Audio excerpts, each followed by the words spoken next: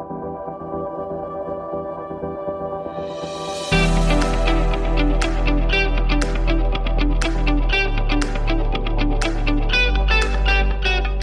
we see increasing contestation over the Antarctic? Will we see contestation over fisheries in the South Pacific? Will the infrastructure we develop now continue to function in the face of higher temperatures, in the face of natural disasters or rising sea levels? The broader politics of climate change in Australia does make it difficult to have the type of national conversation about the security implications of climate change. Some of the voices that are arguing in favour of geoengineering are also voices who would seem to be opposed to mitigation efforts and who have even dabbled in climate denial.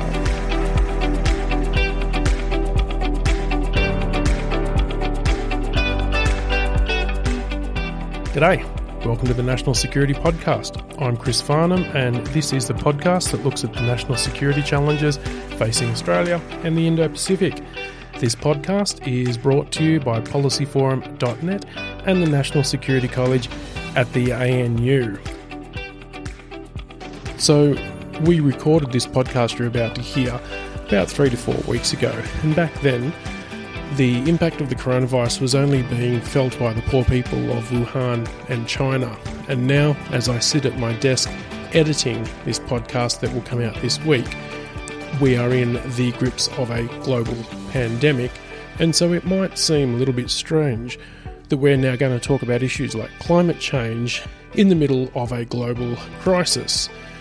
We've made a decision to steer away from doing podcasts on the pandemic. Firstly, because most other pods that talk about the same issues that we discuss are all doing COVID-19 podcasts. So we figured we might leave it up to them because the airwaves are already pretty saturated with that discussion. And secondly, by the time we recorded something, edited it and put it out, it's likely to be overtaken by events. So we are choosing to continue to talk about the national security issues that are not going to go away, that are going to continue to be relevant even during this global health crisis. Once things become a little bit more apparent on the trajectory of global security, we might start discussing things like the impact on supply line security, the global economy, or how the global crisis has impacted international relations. So for now, we're going to go back and talk about climate change, the issue that has not gone away and that will continue to impact us over generations.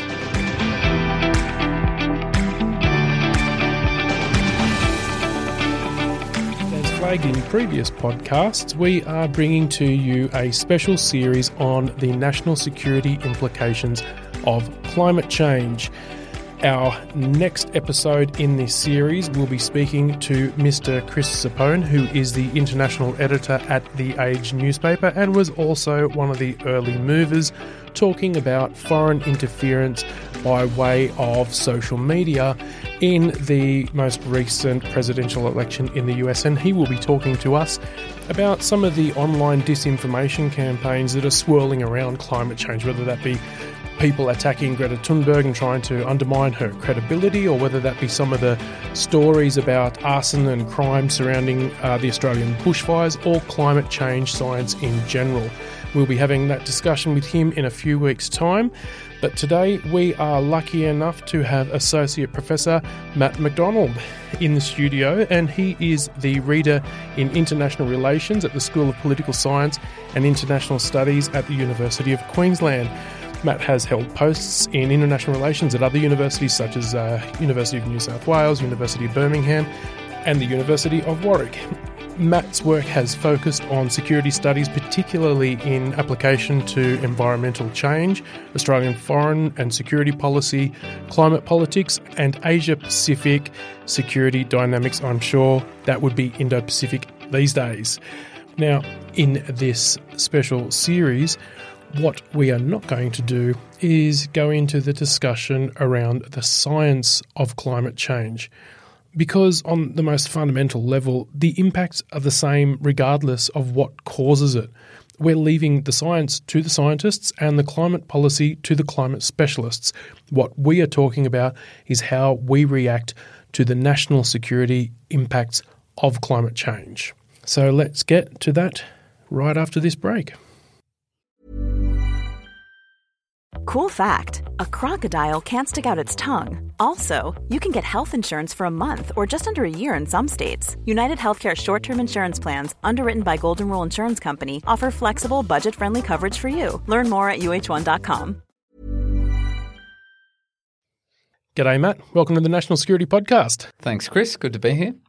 In the climate change capital of the world as of January or even November last year when the fires started and the smoke haze came in. How did you get the courage to come to Canberra after all of the crap that we've been copping over the last couple of months? I had it on good authority that some of the worst of it had passed you by. And, of course, as we all know, important to get out and support those affected communities as soon as you can. Absolutely. Now, let's start broadly and let's speak basically from a conceptual perspective. What are the national security implications of climate change? In other words, what is it that makes climate change a national security issue in a global sense? Well, really, since about 2007, we've seen states increasingly recognising the national security implications of climate change, and we've seen debates, of course, in the UN Security Council about the international security implications, but a range of states really focusing on what are likely to be some of the national security implications. And some of the central factors that are acknowledged here are the possibilities, of course, that climate change could lead to or create conditions in which conflict and instability becomes more likely, becomes something, the terminology in the field's often that of a threat multiplier, the idea that climate change might create conditions in which it's more likely to contribute to state fragility or population displacement and in turn contribute to armed conflict. So some have said, well, actually conflict in Darfur, conflict in Syria, in some of these contexts, climate change played something of an issue. So even on a relatively traditional security agenda that's focused on what are the likely future causes of conflict, including potentially even interstate conflict, climate change needs to be part of that conversation. But many other states have really identified issues around how prepared, say, defence is for some of the implications of climate change, how well trained their personnel are for future missions, how much their infrastructure is exposed to the effects of climate change, especially where it's concentrated in coastal areas, like in countries like Australia. And indeed, what sort of missions are the defence forces of countries more likely to be required to undertake? So things like humanitarian assistance and disaster relief missions might be far more common in that sense. So those are some of the central ways, I think, in which climate change has been increasingly recognised as a national security issue. Right. Okay. So let's really break it down here in terms of what are the effects on the ground that we will see due to climate change that will impact national security. So we talk about the rising temperature. What are people on the ground going to see? Is that going to be the ports flooding, so therefore we can't get imports and exports out and that affects the economy? What are the actual on-ground implications that turn into a national security issue? So some of the most commonly identified direct implications of climate change that might have flow-on effects for national security. Natural disasters are, of course, a major one, and, of course, many of your listeners would be only too aware of the potentially devastating effects these can have. But in terms of national security, you might be looking at something like a natural disaster that displaces a significant percentage of the population, that in turn, through that displacement, we might see conflict and contestation over increasingly scarce resources. So things like, even in the context of, say, the hurricane in New Orleans, we saw sort of examples of looting and criminality. That was something that we might see on the ground, and we saw the deployment of armed forces to help manage that. Of course, we could think of increasing natural disasters as being more likely to create conditions in which we will see conflict between groups, again over scarce resources or as populations are moving into other spaces. That has also been linked to conflict in Darfur, with the argument that basically drought as a response to, as a manifestation of climate change, created conditions in which we saw displacement, then in turn populations coming into contact and conflict with each other. Those are some of the scenarios that people imagine in which a really direct implication of climate change. So we know natural disasters are more likely to happen and are more likely to be very severe when they do. Those can in turn create conditions in which instability and conflict within and between states becomes more possible. Are there any parts of the world that are going to be more impacted by climate change, whether it be Europe or South America or the Asia? Are there any particular regions that are most vulnerable?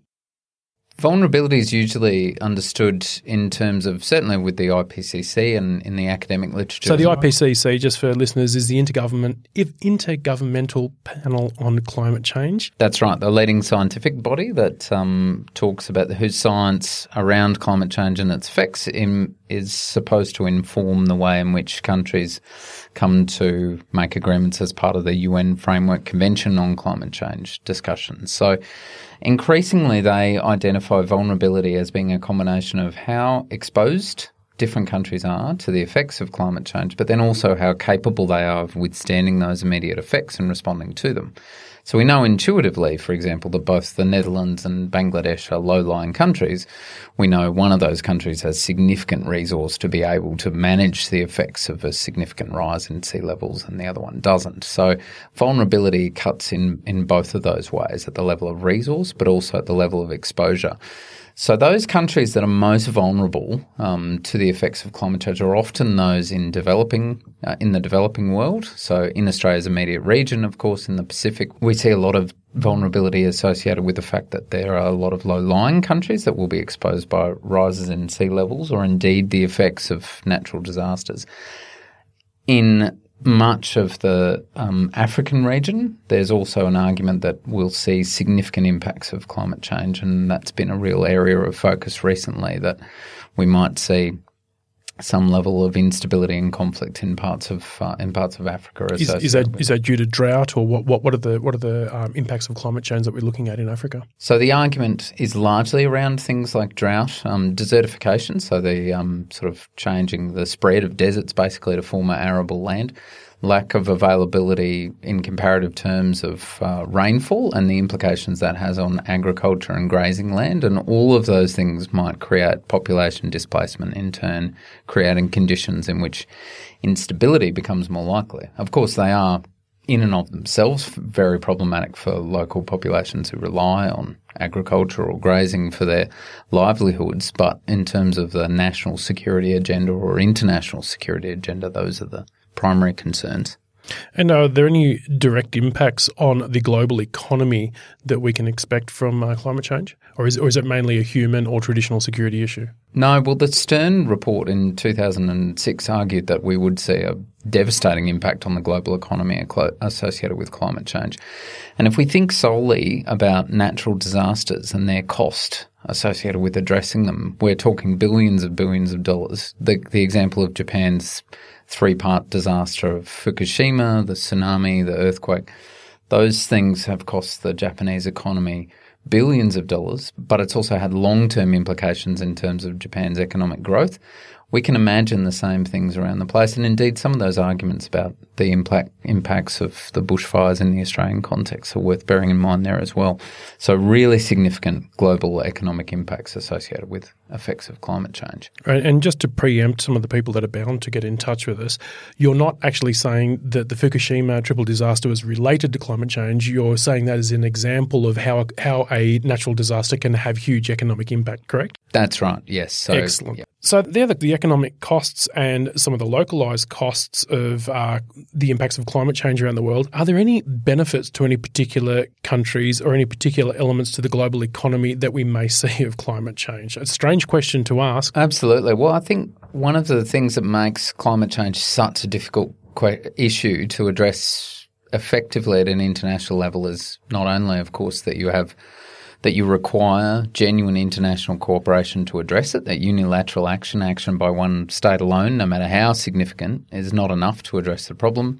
You also have differentiated levels of responsibility for creating the problem in the first place. And as I think that question flags, different levels of vulnerability to its effects. So Some of those states I've mentioned in Africa, in the Pacific region, very exposed and vulnerable to effects of climate change. Other countries like Russia, for example, it might be possible that they have increasing access to warm water ports. It's certainly going to have implications in terms of the amount of arable land they have. So whereas countries like Australia and many of the countries in the African region will experience a reduction in arable land, it's actually possible associated with climate change that Russia may have increased agricultural capacity. And that's, again, one of those things that will just make it more challenging to address the problem of climate change, that not only do you have differentiation when it comes to who's exposed to the problem, but some who might seem at an immediate level to potentially benefit. Right. Okay. So let's drill down onto Australia now. What is specific to Australian national security in terms of the implications of climate change? So one of the main issues with Australia is the exposure of defence equipment, infrastructure, personnel training to the effects of climate change. Certainly defence estate. Defence is the largest landholder in Australia, and so much of that is coastal, of course, as is much of the Australian population, and so potentially quite vulnerable to the effects of things like natural disasters and sea level rises. There's also the question of how prepared Australia is in terms of defence equipment, how prepared we are in terms of the training of personnel for an increasing number of humanitarian assistance and disaster relief missions, certainly in our region, and that's increased significantly, but also, again, as the bushfires attest, as Queensland floods from 10 years ago now attest as well, that we do see an increasing pressure on the government to make available defence resources to respond to those types of effects as well. Then there's questions around how prepared is defence for things like future fuel availability and the types of fuel it can and should use, for which forms of equipment it will need for different missions, how prepared they are for the effects of climate change and working in hotter temperatures. At all of these levels, defence is forced in the Australian context to think really seriously about what some of the effects of climate change are likely to be. Then on the more traditional sort of security strategic outlook, there is, of course, concern about large-scale population displacement in Australia's immediate region. Again, potentially And that's going to be because of rising sea levels, or is that because of extreme weather events? What's going to cause that? Probably a combination. It may be that it's more it's a threat multiplier in this context, that it's one of those things that creates conditions in which population movement becomes more likely, but it's certainly, most analyses suggest that a combination of natural disasters and rising sea levels will mean that we will see increasing levels of population displacement in the immediate region, and certainly increasing pressure on Australia to try to find ways to respond to help communities that are immediately affected, certainly by natural disasters. So that's a concern for Australia. There's also arguments about the possible pathways to conflict we might see over things like, will we see increasing contestation over the Antarctic, for example? Will we see contestation over fisheries in the South Pacific? We know in these instances that we see a reduction in the number of fish in certain areas in the South Pacific associated with patterns like ocean acidification, which are of themselves linked to climate change. So in that context, we've also seen increasing levels of penetration from international fishing vessels that arguably create conditions in which conflict becomes more likely. So on the traditional security side of things, there are some general concerns about interstate contestation, but I'd say some of those immediate concerns about disaster management and relief and population movement are probably the central concerns when it comes to Australia's future strategic outlook. Now, you've mentioned defence in there quite a lot, and you've also implicated them in the response to climate change, such as disaster relief, humanitarian assistance and so on. Is the Department of Defence the right organisation to be responding to climate events and natural disasters, or should we be considering a different approach? And I ask this question because the Defence Force is essentially trained in high-intensity warfare, and there are a lot of dual uses for them and so on. We've seen this discussion a lot in terms of responding to the bushfires. You know, they've got large planes, why can't they go out there and drop fire retardant? But the reality behind that is quite often that takes very specific equipment, very specific training. Time has to be spent doing that training to make sure people are capable and they're current in their training, and then that has to be factored into the defence budget and also into their training regime, which will be replacing time that they spend training to do high-intensity warfare. So I'm not trying to cast a leading question here. I'm trying to show the complexity of using an organisation that is set up for one very specific, very complex reason, and using it for something quite different just because they happen to have the logistics for it. It's a good question. I mean, in a sense, the Department of Defence acknowledged this itself in its submission to a 2017 Senate inquiry into the national security implications of climate change for Australia, where they said, look, we are recognising that we have undertaken a larger number, an increasing number of humanitarian assistance and disaster relief missions. But just to reiterate, this isn't what our primary task of defence actually is. To some degree, I think I would be keen to invert the question to some extent and say, well, actually, we should think in more fundamental terms about what we want our defence forces to actually be doing. We need to step back and think, what missions do we want them to be undertaking? What resources are we committing to the likely scenarios in which they're going to be deployed?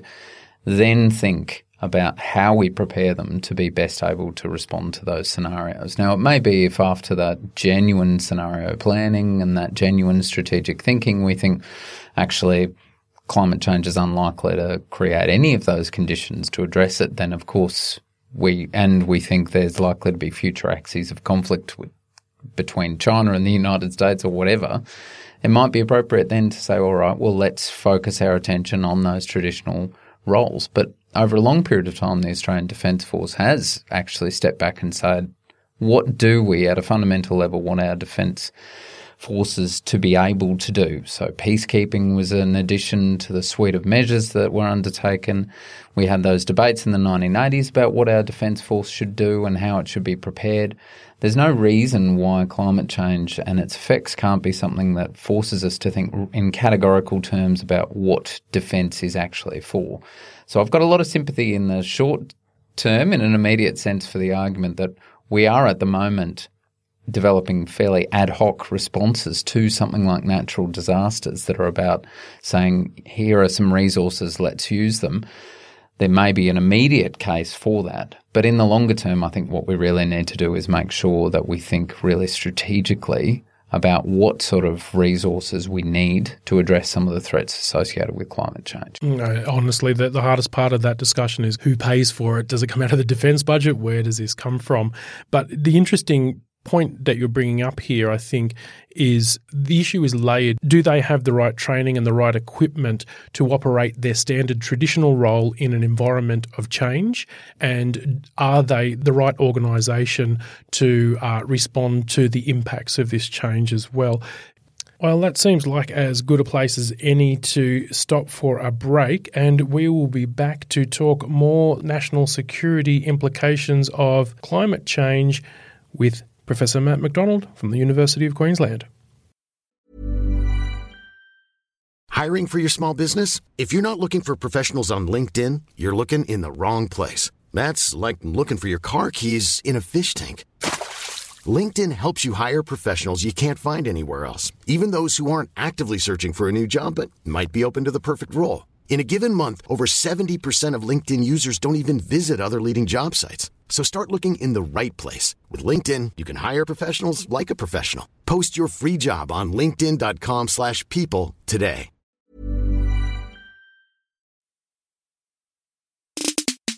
Hi, I'm Mark Kenny. Each week on the Democracy Sausage Pod, we serve up fresh, meaty analysis of Australia's politics and policy and chew the fat with some of the country's leading experts. It's the podcast for those who like sizzling scrutiny with just a touch of sauce. You can find Democracy Sausage on iTunes, Spotify, or at policyforum.net/podcasts.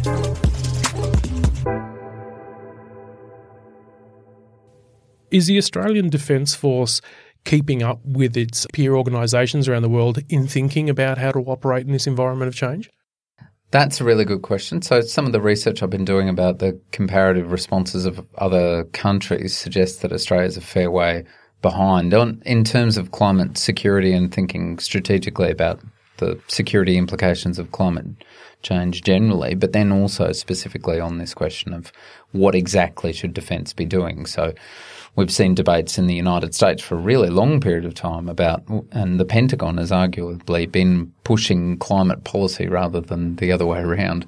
How is it that the US Department of Defence came to be one of the world leaders in adapting to climate change or the impacts of climate change? How did that happen? Well, in a sense, they've always been an organisation. There's such a large organisation, well-resourced, that has always had to think in the long term about what types of missions it needs to undertake and how prepared it is for future scenarios. And I think that has then informed the way they've embraced that sort of imperative of we need to think then about how we, to put it bluntly, green the military and prepare ourselves for future scenarios in which we're likely to be used.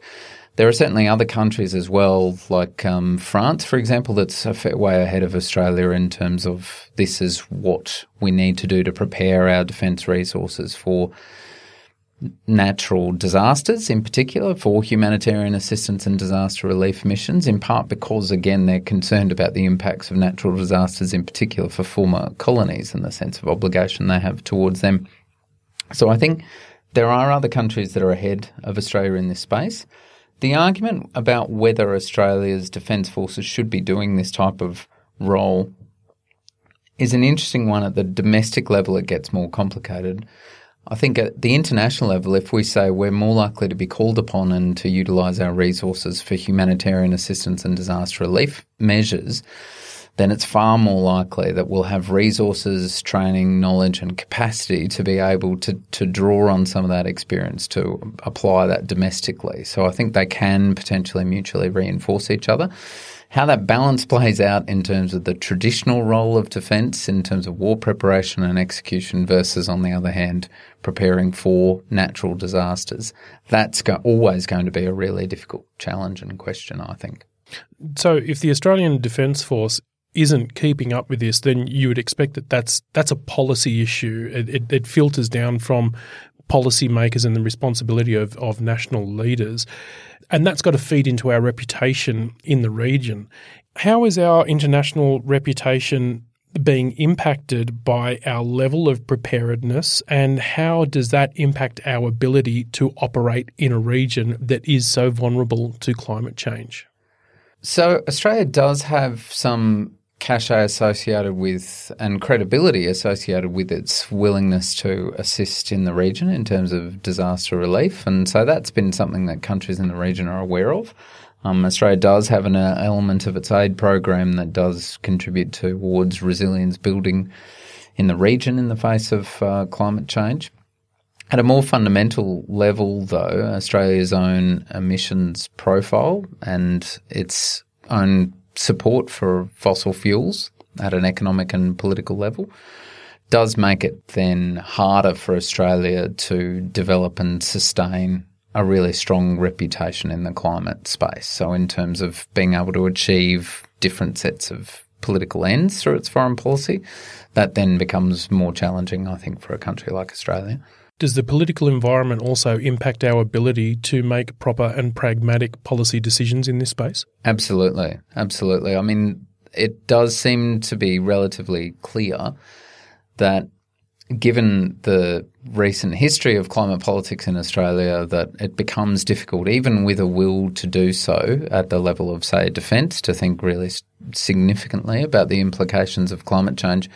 There are arguably some political risks for people within defence to actually really promote that particular end. And, there might be a sense even that people are disinclined to use the C word to actually talk about climate change openly out of concern that this might be seen as something that is a party political position that they're taking. So I think that policy position and the broader politics of climate change in Australia does make it difficult to have the type of national conversation we need to have about the security implications of climate change, and for defence to really lead in terms of this is going to be the strategy of dealing with those security implications of climate change. It's quite often one of the themes that comes up in our podcast is that sometimes politics is a national security challenge in and of itself. Now, to get to the actual policy response and into the nitty-gritty of it, the term resilience just came up, and it comes up quite often in these discussions. It's another way of saying that trying to dial back climate change isn't the only approach, if it even is an effective approach, but building resilience to absorb the impact of these incidences is one of the approaches as well. Let's break down what resilience means on the ground. Is it putting better drainage on roadways? Is it building a fighting fund to bounce back from big disasters? What actually is resilience in practice? It can be really any of those things. I always think, because resilience as a concept had its origins in ecological thought when people were thinking, well, if we can't prevent change of some description, how do we manage to describe continued functionality in the face of change? And that's really what resilience is about. It's about the capacity of ecosystems, of communities to continue to function in the face of change. So in that sense, it can mean something as simple as how well prepared are we in terms of the infrastructure? Will the infrastructure we develop now continue to function in the face of higher temperatures, in the face of natural disasters even, or rising sea levels? Are we thinking about these things in terms of how our infrastructure is managed? But it can also be what mechanisms do communities themselves decide to put in place in terms of managing the effects of climate change, of natural disasters. At a fundamental level, these are conversations that almost necessarily need to involve local communities, because the needs of different communities are going to be different in terms of what does continued functionality of that community look like in the face of climate change. And is it, like, it's not just a governmental approach as well, as you're pointing out there. Is there a role for civil society? Is there a role for private industry? And is there a role for the individual in terms of building resilience in daily life and business operations? Absolutely. I think resilience has to be not just a whole of government commitment, it has to be all of society. We have to really think as people, as communities, we need to think about, well, if this is a likely scenario, in the same way I've made a case that defence should think in fundamental terms, these are likely to be some of the effects of climate change. How then do we prepare ourselves for it? I think communities at all levels, including all the actors you've identified, really do need to then think, well, what is it that we can do, that we need to do in order to ensure that even if the temperature increases by this much, or even if we have a bushfire event, or even if there is flooding, what are we going to be in a position to do to make sure this community continues to function? I think there's been a lot of people making a case for looking at the ways in which Indigenous communities have survived over a long period of time, obviously a lot longer than white settlement, without doing nearly the damage we managed to do. But there's also lessons from the ways in which communities have responded to the bushfire crisis, and the ways in which we've seen, people reaching out, businesses reaching out to try to make sure that communities don't just fold, but actually find ways to bounce back. Right. And have there been any particular innovative responses or inspiring responses that you've seen anywhere from around the world of particular ways to deal with climate change? And one of the things I'm thinking about here is geoengineering and some of the science behind that. So geoengineering does have a controversial place in debates about the response to climate change, and a lot of that's because, there is a genuine sense that when you move away from mitigation or adaptation and you move to removing carbon dioxide from the atmosphere, for example, you're sort of playing God with Earth system functions. Like we're not doing that by pumping carbon dioxide into the atmosphere in the first place. Well, that's right. I mean, people who would make a case that we're now in the geological era of the Anthropocene would say, well, that's precisely what it's all about. We are already a geological force on the Earth in ways we weren't before. The geoengineering space is challenging, though, because it's often really hard to know exactly what the effects of different measures are going to be on local ecosystems. It's not altogether clear what the governance of geoengineering should look like, who's in charge of it, how much does it need to a particular form of oversight, for example, what does it look like on the ground. All of these types of questions make it challenging. And then the additional political challenge to it is that some of the voices that are arguing in favour of geoengineering are also voices who would seem to be opposed to mitigation efforts and who have even dabbled in climate denial. So, of course, most famously, Prime Minister Tony Abbott made a strong case for carbon sequestration, which meant we continue to burn carbon, but we don't allow the gases to be released. We sort of trap them and bury them. There's a lot of contestation over whether that would actually be effective and would work. But the more problematic thing for advocates was that this was someone who seemed to be trying to take our attention away from mitigation efforts, who seemed to actually be fighting efforts to minimise the effects of climate change or to minimise our contribution to climate change. So the more nuanced accounts recently would say geoengineering, if it has a place, needs to be a stopgap thing alongside mitigation efforts. But in the past, some of those people using it as, well, we can do this instead of actually changing our fossil fuel economy or existing modes of energy production. That didn't make it easier for advocates. Are there any geoengineering methods or projects on the horizon that you think do show some kind of promise to helping us deal with this issue? Or are we still really at the leading edge of thinking about this? This is getting towards the edge of my expertise, but in theory, things like solar radiation management, where you do actually reflect elements of the sun's rays out of the atmosphere, and some form of ocean seeding in which you sort of create conditions in which you allow plankton blooms that then suck in carbon dioxide and then fall to the bottom of the ocean, taking the carbon dioxide with them. Theoretically, those mechanisms could potentially work to extract carbon dioxide or really prevent carbon dioxide from being in the atmosphere, but there's still so much uncertainty about exactly how those systems would function and how effective they would be, not to mention what are their likely effects on local ecosystems.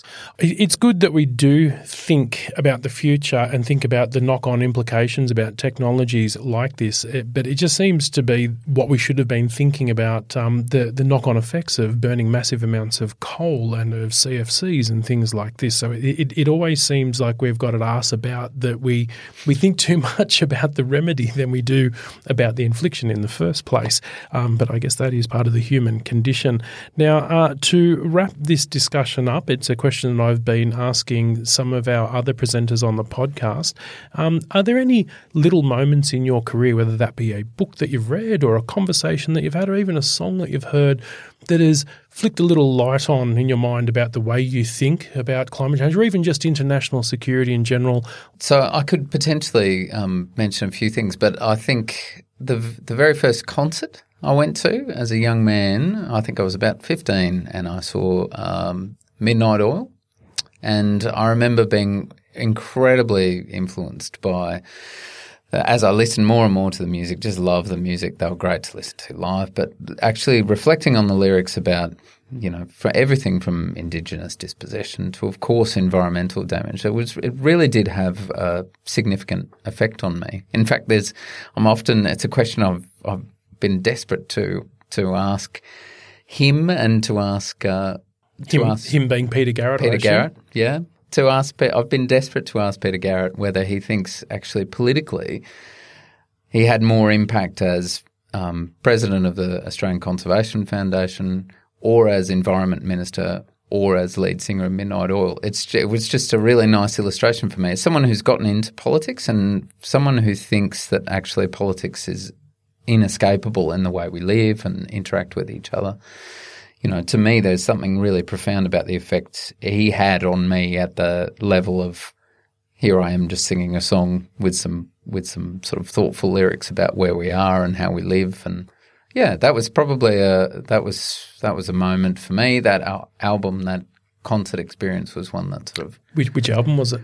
It was probably Blue Sky Mining, actually. I'm really showing my age there, but yes, it was Blue Sky Mining, I think. So not quite early enough for 10 to 1 or Diesel and Dust, but yes, soon after. Yep, fantastic Aussie band. I would say that actually Red Sails in the Sunset was one of the small defining moments for me about thinking about the Cold War, thinking about the potential for nuclear destruction and so on. And as a young kid, it was kind of scary. So we share something in common.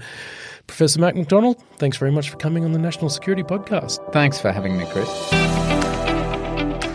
And a big thanks to Professor Matt McDonald for coming in to speak to us on the National Security Podcast in this special episode on the national security implications of climate change.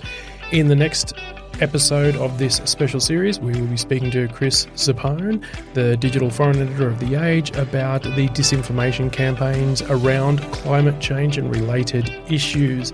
So make sure you tune in for that.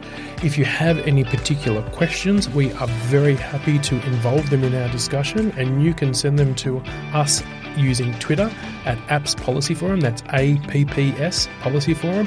You can hit us up at NatSecPod on Twitter. You can join our Facebook group at Policy Forum Pod, or you can give us a personal touch and drop us an email using podcast@policyforum.net. While you're there, we'd also love a rating. If you could give us a 5-star rating on whichever platform you pod with, that would be greatly appreciated. Or you can just let us know about issues you'd like us to discuss in future episodes of the National Security Podcast. But for now, thanks very much for listening, and we'll catch you on the next episode.